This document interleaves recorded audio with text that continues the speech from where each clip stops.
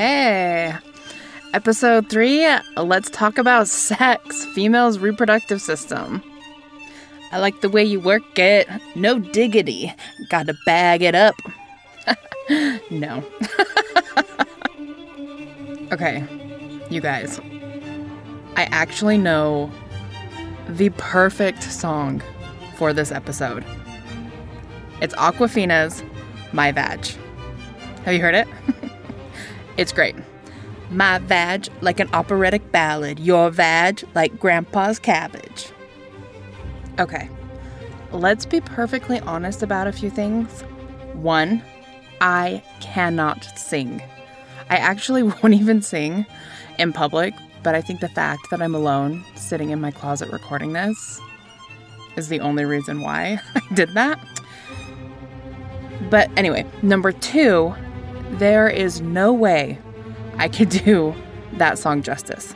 So do me just a little favor, pause this podcast and go and listen to Aquafina's song. And then hit play on the podcast. And if that song doesn't get you seriously excited to learn all about the female reproductive system, then listen to it again. And don't at me about a vag song because there are so many songs about penises. Maybe I should mention that this episode does have sexual health material. So this is your warning. We are going to be talking about vaginas and periods and all of those hormones that make it happen. Welcome to the Selfie Life. This is Nikayla, and I wanted to thank you so much for listening. If you guys have questions, comments, if you're listening and you hear something wrong and you're like, hey, Nikayla, you made a mistake, please let me know so I can fix it so that we can all get better scores on our MCAT because we'll have the correct material. The best way to reach me is just on my Insta, which is this Selfie Life. And while you guys are at it, just subscribe to this podcast. Just hit that little button and then you will get the latest episodes automatically downloaded. There really is there's no downside to subscribing. Are you guys ready for this? You all know that females have complicated reproductive systems. And it's because we can grow new humans. New humans, which is just crazy. So it's a little complicated. So take a deep breath and let's dive in.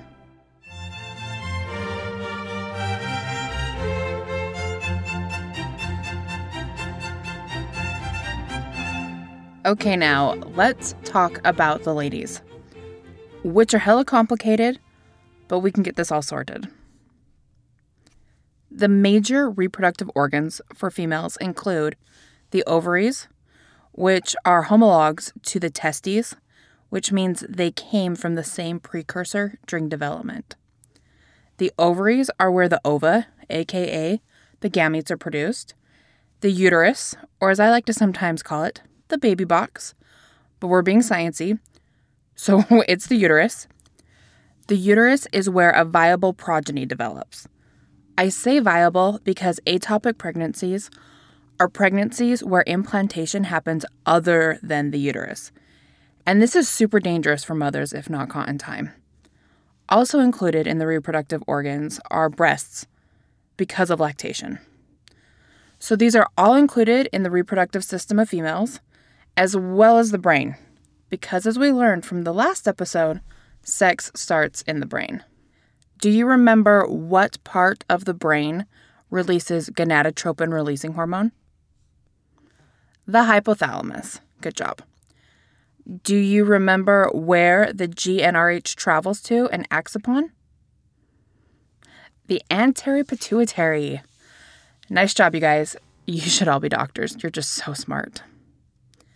If you missed those questions, no worries. We will review them in like 30 seconds. You could also review the last episode, which goes over the male reproductive system. The ovaries produce some major female hormones, like estrogen and progesterone.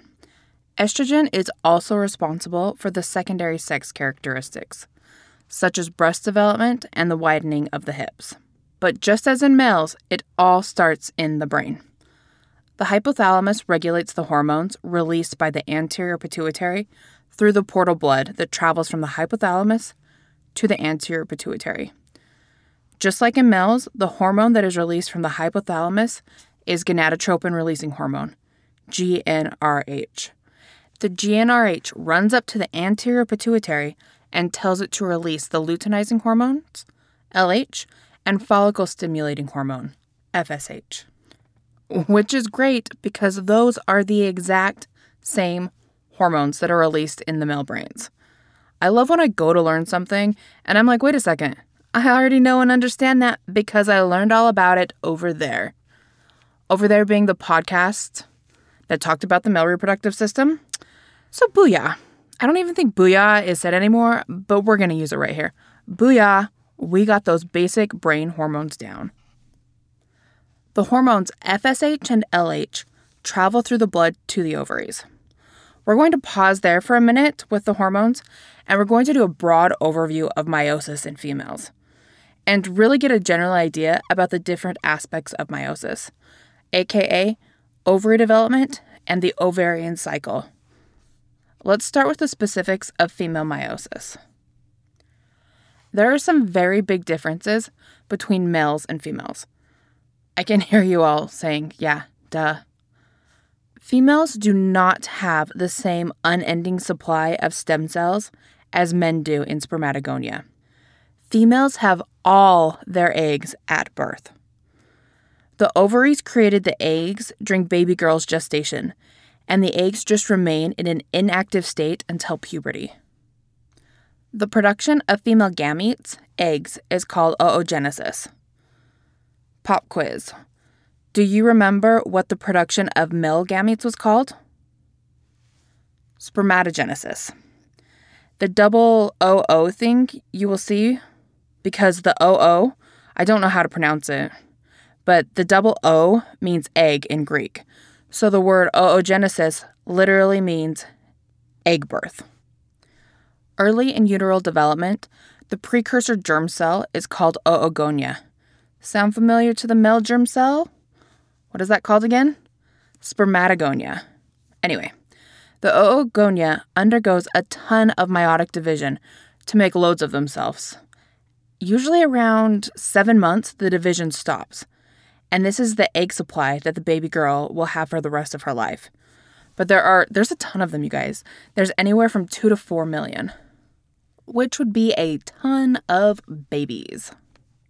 So females have all their eggs at birth, and all the eggs have already gone through interphase and replicated their DNA and entered meiosis 1. So the eggs are really just hanging out as primary oocytes. They have started meiosis, but they have stopped immediately in the first stage of meiosis.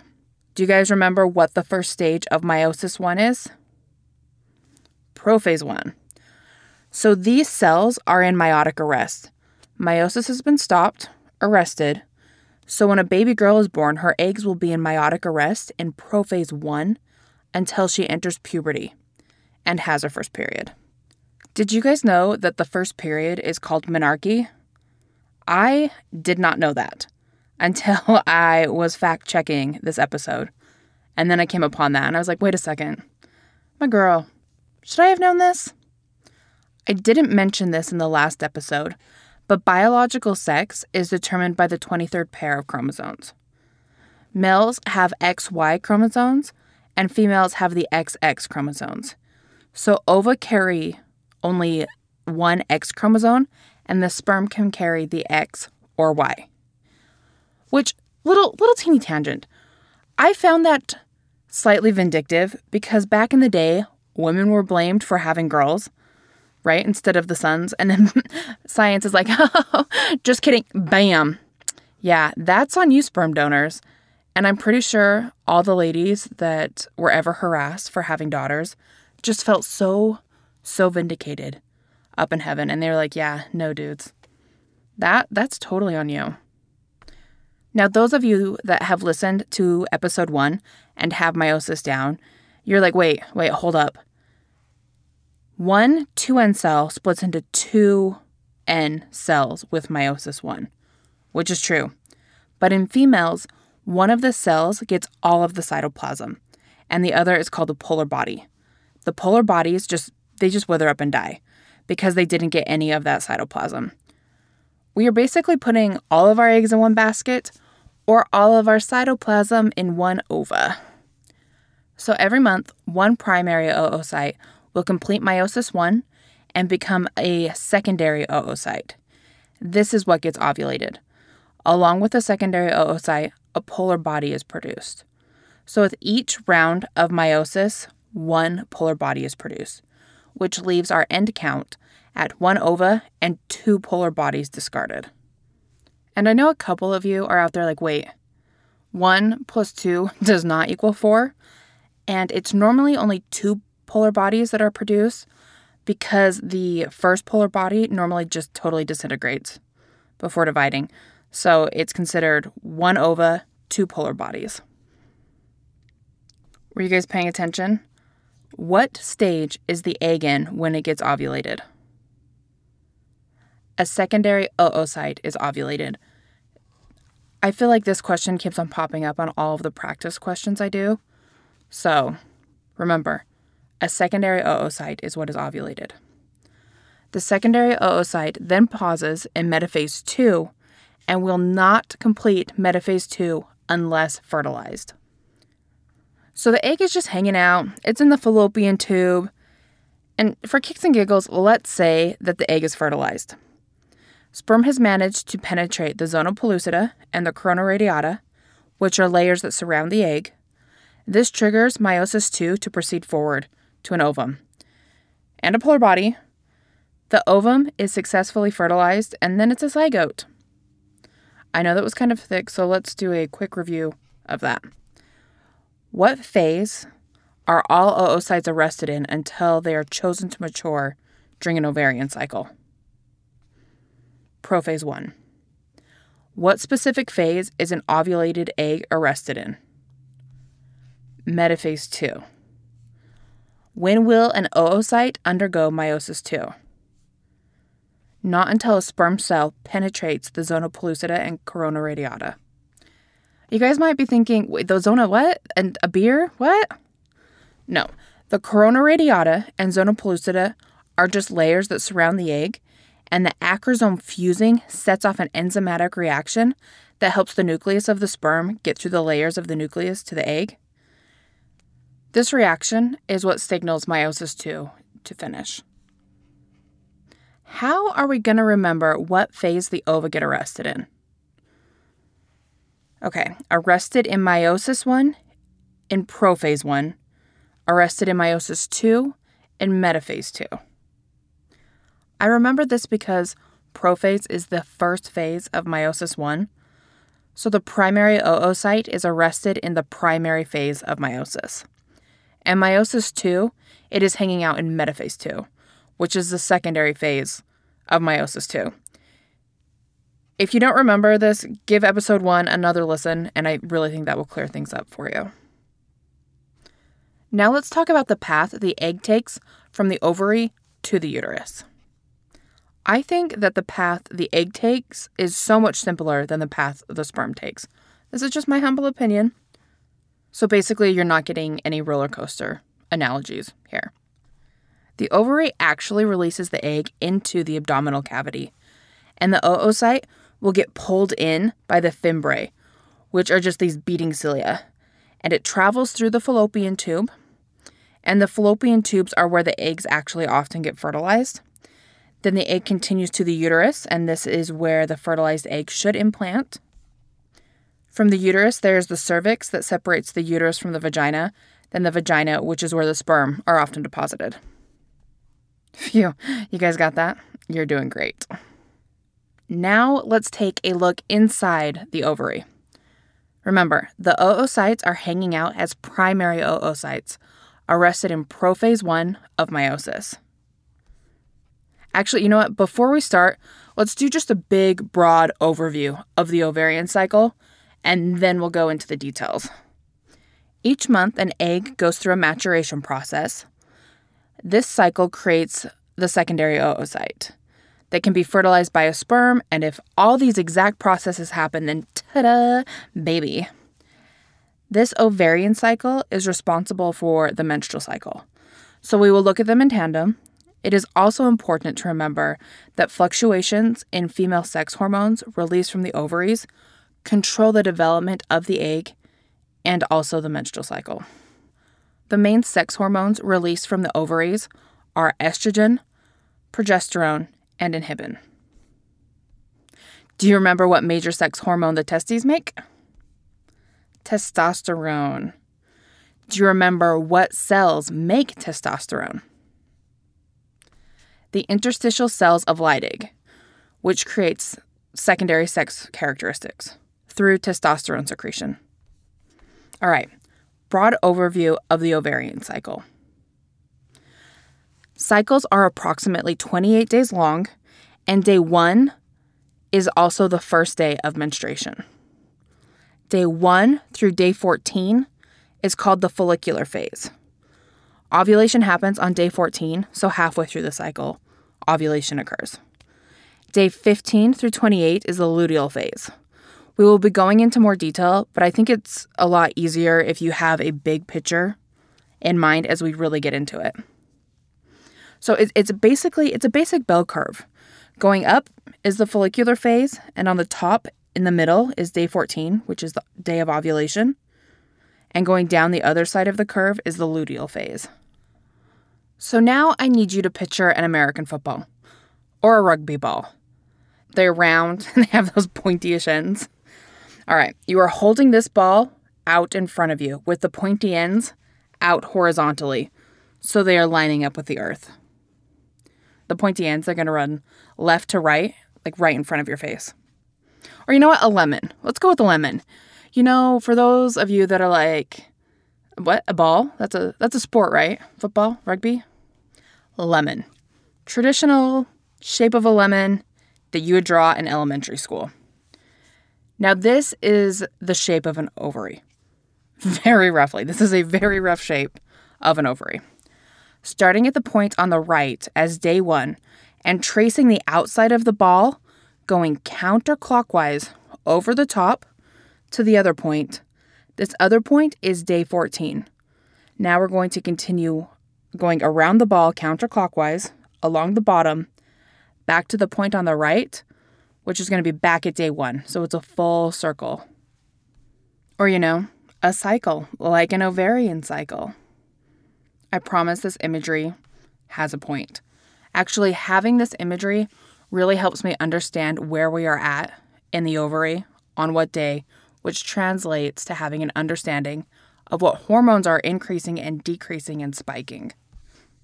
Now let's take a look inside the ovary and follow one of the eggs through ovulation and see what happens. In the ovaries, females have a ton of these primordial follicles, and primordial follicles are the most immature stage of an ovarian follicle's development. It's the oocyte that is surrounded by a single layer of cells.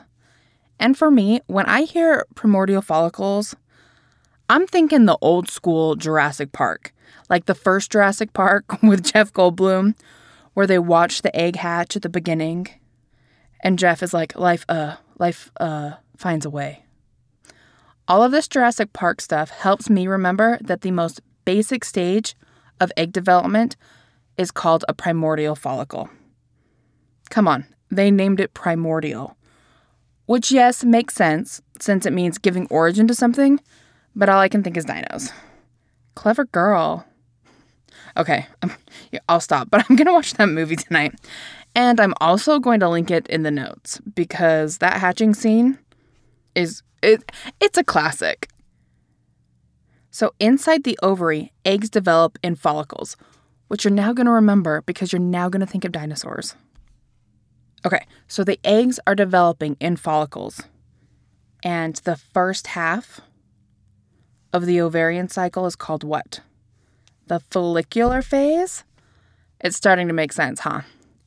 So day 1, we are looking at the ball or lemon in front of us, and we are focusing on the pointy end on our right, and we're calling this day 1.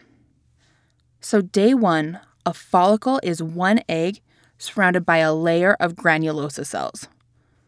Remember granulosa cells, they are very important, and we're going to be talking about them more. so keep track of them. The granulosa cells become more and more numerous as the follicle matures. I like to think of this follicle starting out on the right side and moving slowly counterclockwise to the other point. During this time, the granulosa cells increase in number and they also start getting larger.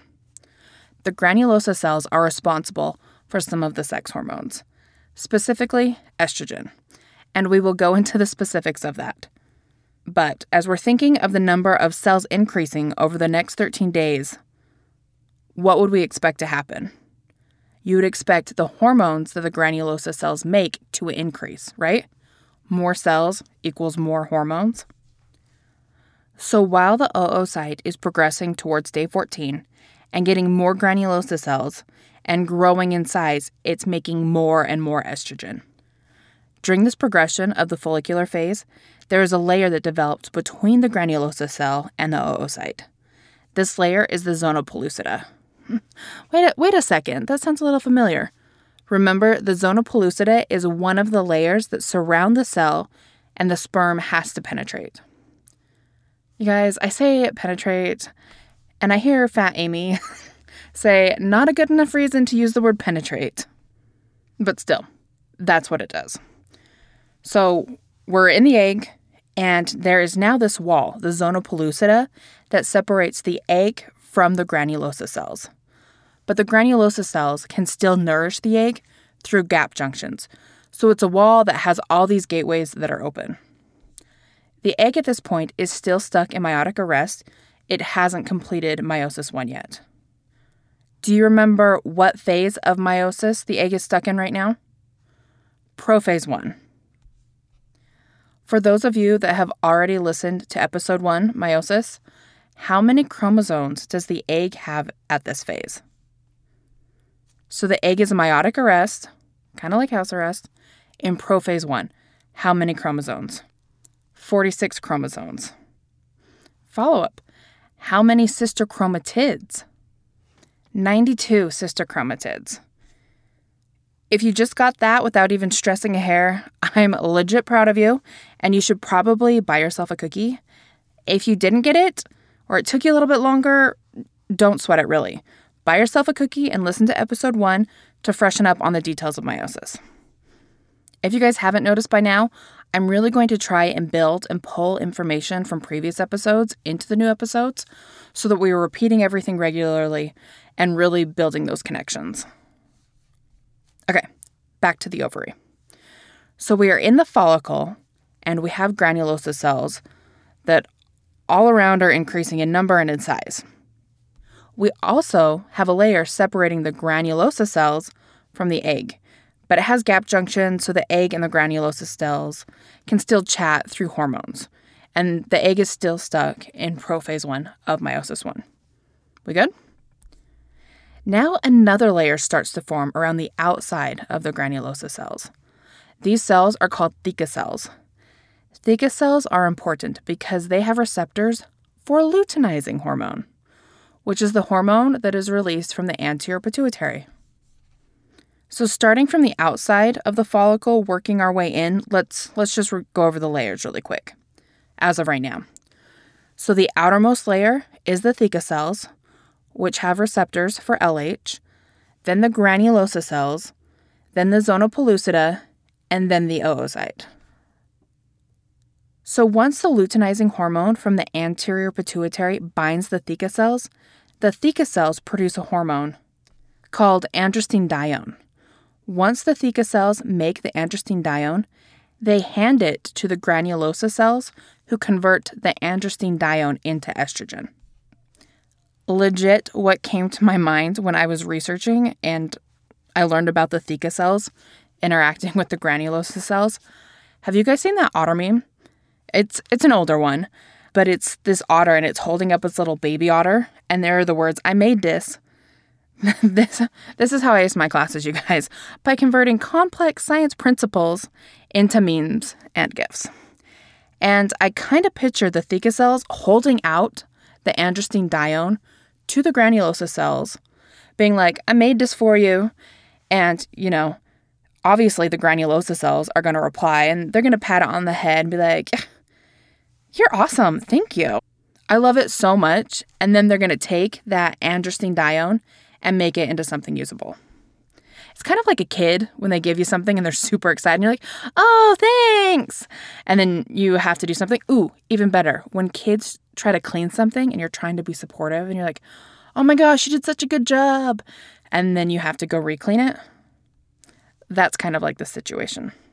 Anyway, the granulosa cells convert it into estrogen, and estrogen is then released into the blood, and the estrogen levels in the blood start to go up. These estrogen levels will increase until ovulation, and then they will drop slightly. Estrogen also causes growth of the endometrial lining, and I wanted to mention it, but we'll talk about that more in the embryogenesis and gestation podcasts. Eventually, at around day 14, the follicle is so large that it actually presses up against the edge of the ovary, and the egg ruptures out with some help of some enzymes, leaving behind its house of granulosa cells. Now, normally only one egg develops to the point of rupturing out of the ovary, even though several kind of start along the path. The one that makes it and is ovulated is called the dominant follicle. Now, if you have a few eggs that all make it and are all ovulated, this is one way we can get twins or multiple births. So the egg has left the follicle and ovary behind. It got swept up by the fimbriae, and it starts taking its own journey. But what happens to the house that was left behind and all those granulosa cells? Really quick for reference, we just passed day 14. So if we are looking at our football or lemon, we went from the point on the right counterclockwise to the point on the left, which is day 14, where the egg was expelled from the ovary. Now we are going to continue our cycle counterclockwise back towards day 01. So the follicle that expelled the egg now transforms itself into a structure called the corpus luteum, which is basically a dead follicle. I mean, it's literally called a corpus. The corpus luteum secretes 3 hormones: estrogen, inhibin, and progesterone. The corpus luteum is like when you move out of your parents' house and your entire life they went to bed at 10. And you go home for a surprise visit, but you don't get there till 11 because you had a long ways to drive. And you're like, oh yeah, they're going to be asleep. They're already going to be in bed. I'll surprise them in the morning. But you pull up, and instead of them being asleep, they're having a pool party with all the neighbors. And your house is just really not the same. This is basically what happens. The egg is out, and the follicle becomes the corpus luteum. Luteum, as in luteal phase. Sound familiar? It should. In this new house, the granulosa cells actually get bigger and continue producing estrogen. But the corpus luteum really starts pumping out progesterone and some inhibin. Some progesterone and inhibin was produced during the follicular phase, but a lot is really being produced in the luteal phase. Inhibin, as the name hints at, inhibin inhibits. So inhibin lowers the amount of FSH, follicle stimulating hormone, that is being released from the anterior pituitary. Let's really think about these words for a second. Follicle stimulating hormone stimulates the follicle to develop and mature. But when we are in the second phase of the cycle, the luteal phase, we don't want more follicles being stimulated and developed. We don't want eggs to keep developing. So when the follicle becomes the corpus luteum and starts producing inhibin to inhibit the FSH so that follicle growth isn't stimulated. That's kind of a nifty little system there, isn't it? Remember, that's a feedback loop. Women's hormones and cycles can look like a lot at first glance, but I have found if I really understand what is at play, they aren't as terrible as that graph you are shown in physiology, where you're like, holy shit, women are so freaking complicated. And not to say that we aren't complicated, but if you break down the cycles and the hormones, it's not so terrible. Progesterone is the most important hormone in the luteal phase. Progesterone stimulates endometrial growth, which is great because the name progesterone is telling you what it does. Pro, as in favor of, gest, as in gestation. Actually, gest is Latin for carried, as in carrying a baby. Progesterone, the word basically means in favor of carrying a child. So it makes sense that your endometrial lining will grow to get ready for implantation. And the lining would really need to get ready for implantation after ovulation. So progesterone levels go up drastically after ovulation. If you ever get stuck on a hormone question, go back in your brain to the thing that you absolutely know. And now, the one thing I absolutely want you to know, well, I want you to know all of it, let's be honest. But now you understand the word progesterone, so you know progesterone is pro-baby. To get ready for baby, the uterus wall needs to be ready. When does the uterus wall need to be ready? They need to be ready after ovulation, when there is a chance for pregnancy. And you won't ever forget what it is that progesterone does, because the word tells you what it does. I also want to note that progesterone also has a negative feedback loop with the hypothalamus, and it inhibits the GnRH. At the end of the cycle, the corpus luteum is going to degenerate, so all those hormones will decrease. The progesterone and the estrogen and the inhibin will start to decrease because the corpus luteum is literally breaking down and degrading, so it can't produce those hormones at the same level. That kind of makes sense, huh? This means that the decrease in progesterone is no longer high enough to inhibit the GnRH. And inhibin isn't inhibiting. So the inhibin is no longer able to inhibit the FSH. So a new cycle will be able to start. It also means that these hormones cannot maintain the endometrial lining of the uterus, so it will shed. AKA, you're going to get your period.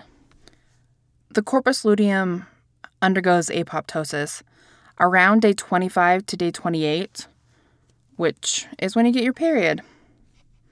But if the egg does get fertilized, the corpus luteum actually hangs out.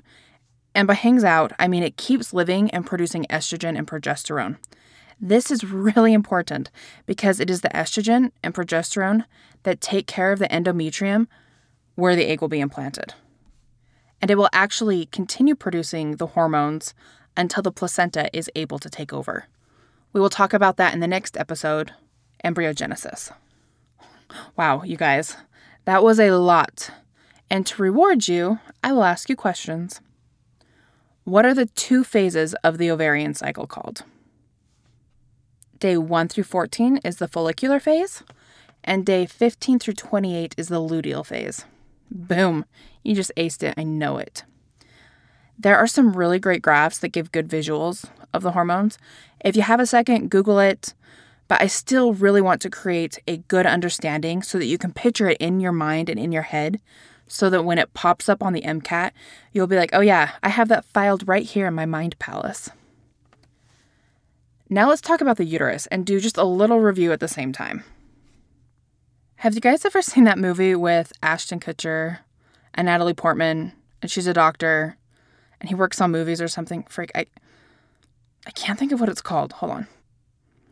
I just Googled it. It's No Strings Attached.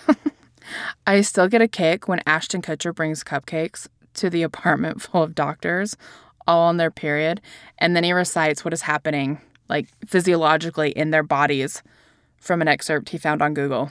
All of these doctors. I love it. It's great. You guys should add that to your movie list. Anyway, the uterus is that organ that is kind of a pain because it causes periods. I mentioned earlier in the cycle that day 1 is the first day of the period, and medically it's called menses. This is when the uterine lining sloughs off. Menses is considered to be 1 to 7 days, but they usually don't last the full 7 days, and there is variation from person to person. Then after the endometrial lining is gone, there's what is called the proliferative phase, where the lining starts to build back up in hopes an embryo will be implanted. And after day 14, it is what is called the secretory phase. The endometrium has 3 phases. Menses is day 1 through 7. Proliferative is usually 8 through 14 day. And secretory is 15 through 28. After the end of the menses, roughly day 5 through 7, the endometrium will grow increasingly thick in preparation for implantation of a zygote. And that proliferative phase is pushed on by estrogen. The second half of the cycle is really prodded on by progesterone. Remember, we just talked about that like 3 minutes ago? Okay. If implantation does not occur, the lining will slough off and will start all over. And small point of clarification, you will hear and see day 0 sometimes. Day 0 is day 28 of the previous cycle. There's never a space. It doesn't go day 28, 0, 1. It's 28/0 and then day 1. So from the anterior pituitary, we have FSH and LH being released. The FSH is stimulating the growth of the follicle. I mean, you guys, it's called follicle stimulating hormone. It stimulates the growth of the follicle. So down in the ovary, the follicle will start to develop and get surrounded by those granulosa cells. As it gets bigger and the number of granulosa cells are increasing, the amount of estrogen will continue to increase. The LH cells cause the theca cells to make the androstenedione, which it hands over to the granulosa cells, which then convert into estrogen. So as the follicles grow, the estrogen really starts to go up in the blood. These estrogen levels really start to rise around day 7 to 9, which means that the uterus is in its proliferative phase. The uterus is proliferating because the estrogen levels are telling the endometrium, hey, it's that time again, let's start building up in hopes of a baby. But let's hop over and check in with the brain just really quick. Remember, the hypothalamus in the brain is really responsible for homeostasis, which means it is always keeping track of what's going on in the body, what's going on in the blood. So the brain senses that the estrogen levels are getting high, so the levels of FSH and LH decrease just slightly. The granulosa cells are still producing estrogen, but they also start to produce just a little inhibin and progesterone. And do you remember what inhibin does? Inhibin inhibits FSH release. Where is FSH released from? The anterior pituitary. So this inhibin causes a slight drop in the FSH. So at this point, you can see that there is a type of negative feedback loop again, where the estrogen levels signal the brain to decrease the FSH and LH. But honestly, at this point, the granulosa cells are like, no, we got this. They are a runaway train. So what happens is that the level of estrogen gets so high that it actually triggers a spike in the FSH and LH. But remember, the granulosa cells have been spitting out inhibin, so the spike in FSH is not as high as the spike in LH. This huge rush of LH from the anterior pituitary is called a luteal surge. In my head, I think of it as a hallway, that it just gets flooded, just like pushes everything down out of the way violently, just like a huge surge coming at you. And this LH surge is what pushes the follicle to ovulation. So it like pushes it out of the way and just pushes it out. After this spike, the FSH and LH slowly start to decline due to all the progesterone and inhibin that are being pumped out by the corpus luteum. So let's think this through. At day 14, we are at the left point of that lemon football. So ovulation just happened because that huge flood just came and pushed the little oocyte right out of the ovary. And the follicle is about to turn that corner and become the luteal body. In the uterus, we are on the last day of the proliferative stage, and we're just moving right over to the secretory phase. Which makes sense, because what hormone are we thinking of with the secretory phase? Progesterone. Yes, you guys, we are champions. We made it through that. I know it's a lot. Shoot me your questions. Let me know what clarification you need. I really hope that this podcast helped you get a solid review while you were driving or working or hitting the gym or wherever. If you are listening, I tremendously appreciate it. Study hard, friends, and do me a favor and just compliment a stranger today. And P.S. I am a major fan of the podcast Ologies. And today I actually listened to the episode on gynecology, And I just found it so serendipitous that I listened to that episode at work earlier today, and now I'm recording this episode. So if you want to listen to a really great interview with a gynecologist, check out the gynecology episode on ologies, and I will actually put that link in my script notes on the website, selfielife.com. All right, study hard, friends. Thank you so much for listening. Bye.